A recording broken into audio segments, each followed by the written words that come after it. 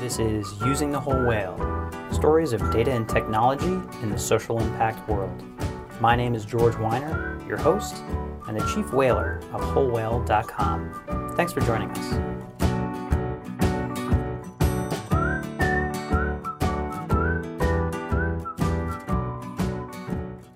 Welcome to episode number 91, where we are still hearing reports from Olivia Marlowe Giovetti from The Field in South by. In Austin, Texas, we sent her out there, and she came back with some of the most amazing short interviews that have just been crushing my mind, actually. Olivia, what do we got going on today? Who are we listening to? We went to Westworld. I am kidding. We did not go to Westworld. South by basically is Westworld. Today we have Sasha Samoshina. She is an immersive visualization producer for NASA. Oh man, that sounds crazy. So as I was listening to this, I was like, wait a minute. Before Elon Musk shot his car into space and put a camera on it that we all watched, it's really amazing that NASA had been broadcasting these types of pieces to basically re-engage the American public into our exploration into space. And is it true that our guest interview today is with someone who said, hey, let's strap a camera on that rover? That is Sasha's job, believe it or not. And one of the other really cool things about this is that everything that NASA produces is for the public, not only to consume, but to use and to remix and to engage with in any way that inspires them. Yeah, I think it's fantastic. The mission of NASA, I'm a huge geek. I've pretty much watched anything that has a spaceship in it. And the importance of this type of content is not just in sort of the scientific exploration, but also in the inspiration of the next generation that's growing up. And there's definitely a lull, not to go too broad into this, but obviously there's a lull. After we landed on the moon, it was very clear that we took maybe a step to the side or even backward when we stopped launching things into the 90s, which then has this ripple effect into the coming generation where, people aren't racing to become the next, astronaut so much as the next sort of .com millionaire. And I think NASA has been core in bringing the conversation and agenda back, and it's fascinating hearing her approach to that. But that's just my tangent. What were your takeaways out there? What I really liked about Sasha, and also the panel that she spoke on, which had a lot to do with virtual reality and science, is the idea that it's not a binary being an artist or a scientist. Sasha is as much a visual artist as she is a complete nerd for all things space and data. And seeing how we can merge those two together, I think that, especially for me as someone who also kind of comes from that same island of misfit toys, hearing that we're in an age now where that's becoming more the norm makes me excited for what we can do by pairing even broader areas like science or data and impact or empathy together, and how we can make a better world with all of those tools.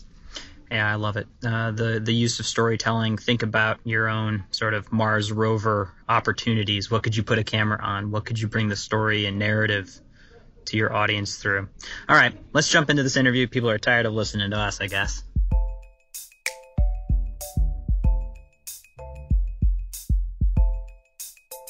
Okay, I am here with Sasha Samoshina from the NASA Jet Propulsion Laboratory. Sasha just gave an incredible panel with a host of other people working at the intersection of art and science. Sasha, thanks for joining us. Thank you for having me. It's a pleasure. So talk to me a little bit about what specifically you do with NASA. So I should start from the beginning so that I can kind of make this storytelling, see what I did there. Oh, yeah. So I started at JPL working in the communications department, and I worked in the social media realm. So I was a social media specialist at first. One thing that NASA as an agency does is we have a NASA charter that says we have to spread the most amount of information to the most amount of people, meaning anytime there's something discovered, some new data, some new XYZ, what have you, that we tell the public. So my job became trying to figure out how to do that in a creative way. My title then switched to multimedia specialist because I was creating content. And I was the first for NASA and for NASA JPL to pioneer the 360 video.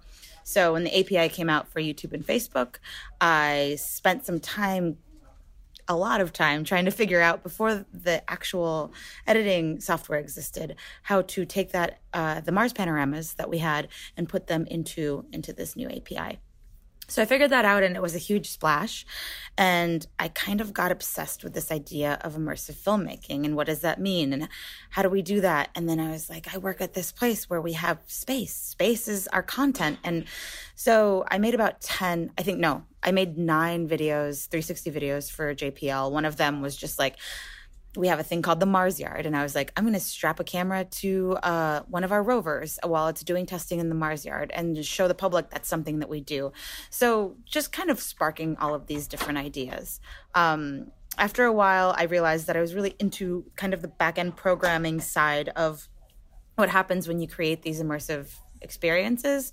So I started working in the Ops Lab at JPL. And the Ops Lab is kind of a startup-ish feel of a place with developers and designers that are helping scientists and engineers do their jobs.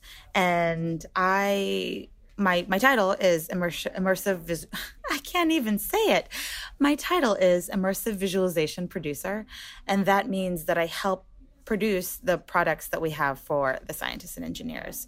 And we're doing all of that mainly in virtual reality, augmented reality, and mixed reality. So creating tools for scientists to help them do their jobs in a more streamlined way.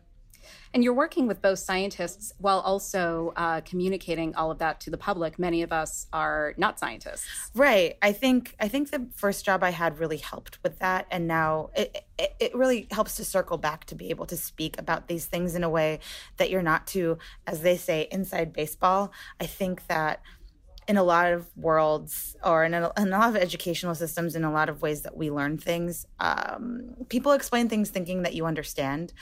And it's not like I want to be explained everything in a tiny macro way. I don't always need to drill down. But when I use an acronym from NASA, I'm going to think that probably 99% of the regular public that's ingesting the information doesn't know what I'm talking about. So trying to be able to incorporate that public thinking into the work that we create, and then taking the tools that we make for the scientists and engineers, and then somehow making them go back into the public. So this very 360 circular, see what I did there, kind of workflow where I'm constantly thinking of how what we do to help these people that work directly with spacecraft, to help the especially younger generations understand STEM in general, and have them be inspired to say, well, maybe when I grow up, I'll work in VR on spacecraft, and I don't have to be an engineer. I can be an artist. I can be a writer. I can be, anything I want to be. But if that's your passion, that's your passion. So that's kind of my understanding. I'm glad you brought up inside baseball, because I think this is something that we talk about, especially a lot when it comes to content marketing or communications, is that cognitive bias of the curse of knowledge. Yes. That we have a way of understanding things, and it's natural and it's human to assume that everyone else has that. And I loved something you said on this panel, is that the point isn't to craft a narrative. It's to make tools for the public to use and talk and care about, and inspire everyone else to care enough about the story. And it seems almost even like help shape that narrative.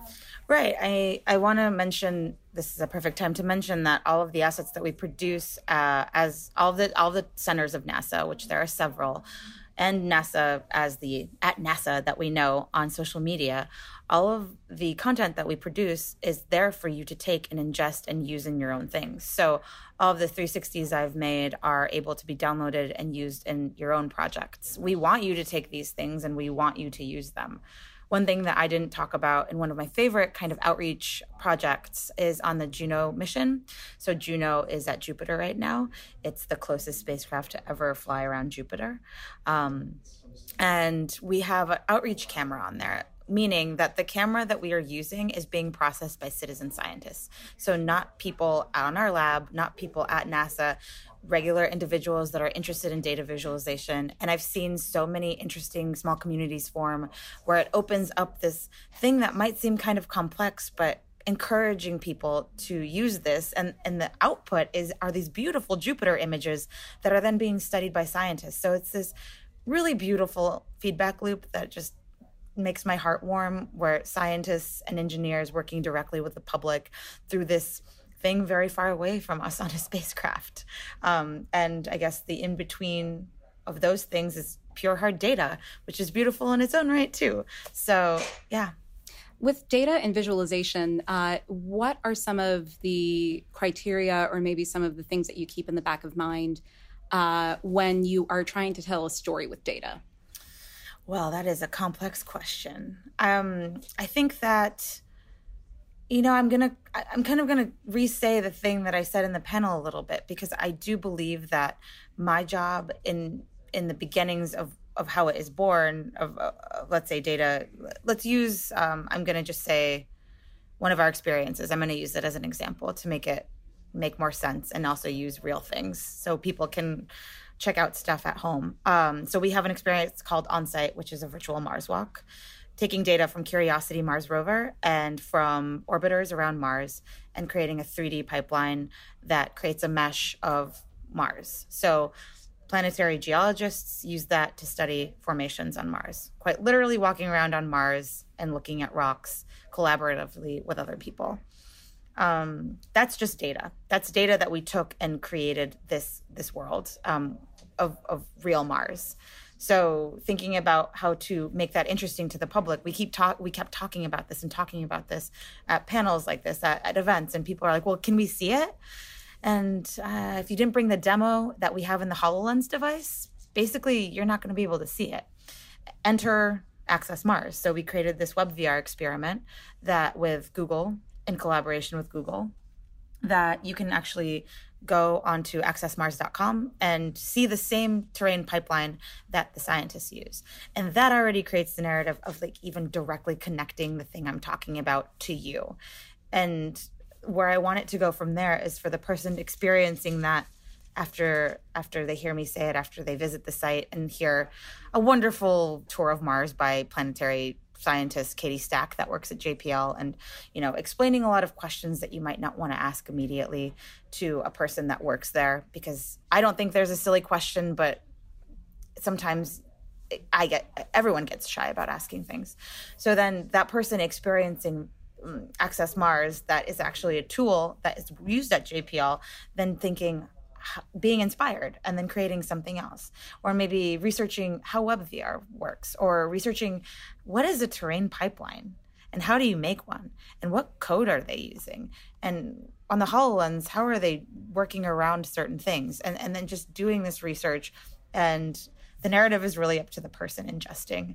I know on the panel I was on, people are creating films, and although I do that in my free time, I think that the general public are the storytellers in my current position, and I'm inspired by their work all the time. We see some beautiful things made by artists and by storytellers out there in the world, especially with the Cassini mission, for instance, that just ended its 20 years around Saturn last September. We had a whole campaign where artists just made things inspired by that story. So, the spacecraft has to crash into the planet because it doesn't have enough gas to go forward. And now when I say gas, I don't mean actual gas. But I like to say it like that to put it in terms that are understandable. Again, curse of knowledge. Again, yeah. But maybe misinformation too. People are like, she said gas, but it's okay. We don't mean real gas. No, we don't mean real gas.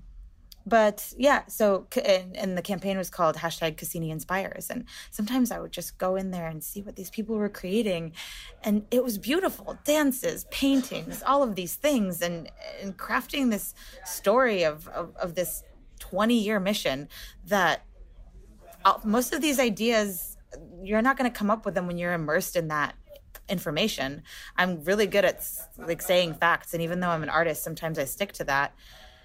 But these people really, really impressed me. So that for me is what is the narrative of the story of the things that we create at JPL. And it seems too, you touched on what the data actually, not even what the data say, but what the data do. Mm-hmm. And sort of if the data is successful, it's when it's inspiring people to take action versus just saying, oh, that's really interesting data. Right.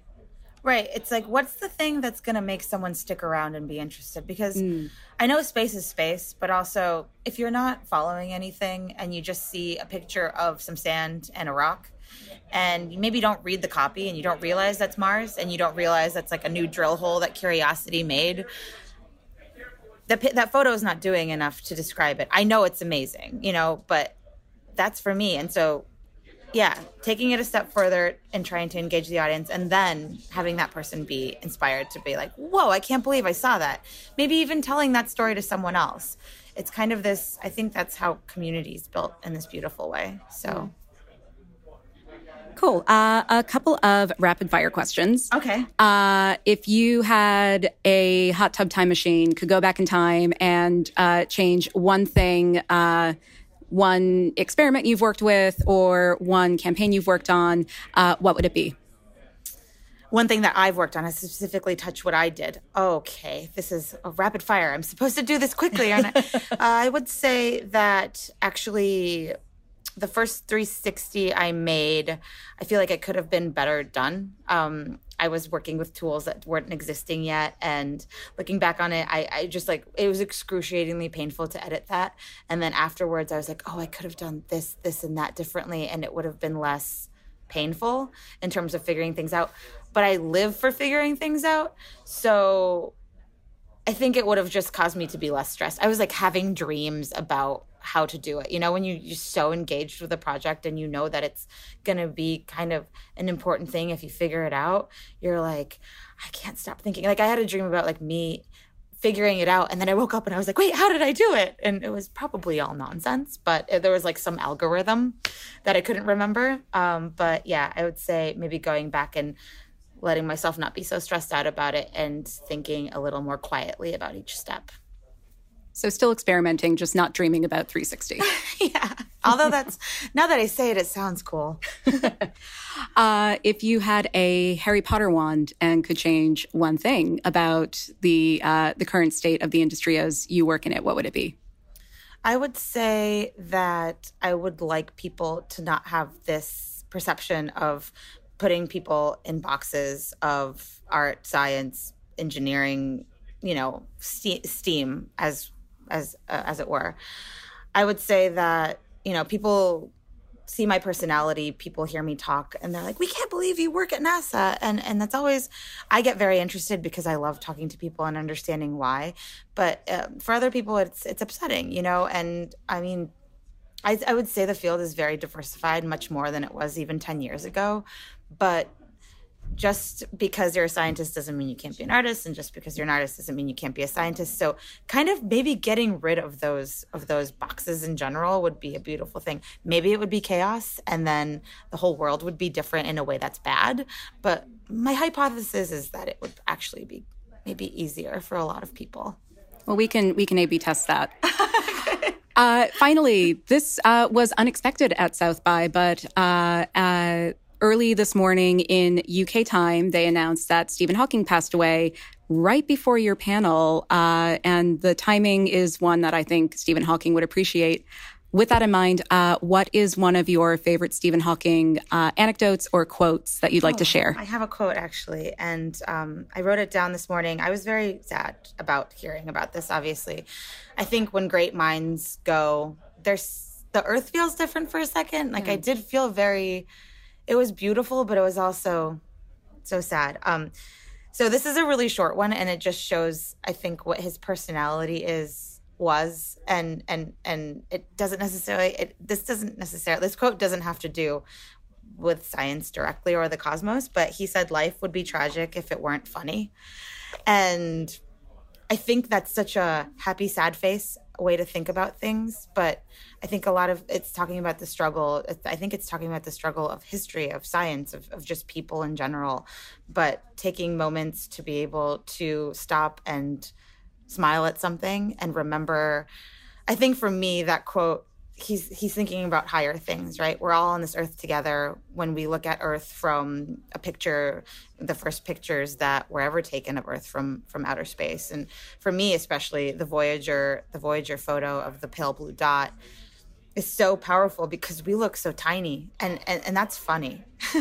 And we take ourselves so seriously and so locked into this one perspective that we forget to think about that sometimes. And with that quote, I think Stephen Hawking was kind of, I mean, I don't know if he meant to do that, but that's what I thought about when I heard about his passing. So it made me laugh, you know, and kind of took the sadness away for a second. So that was pretty nice.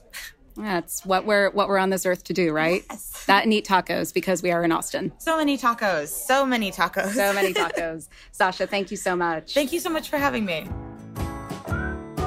This has been Using the Whole Whale, stories of data and technology in the social impact world.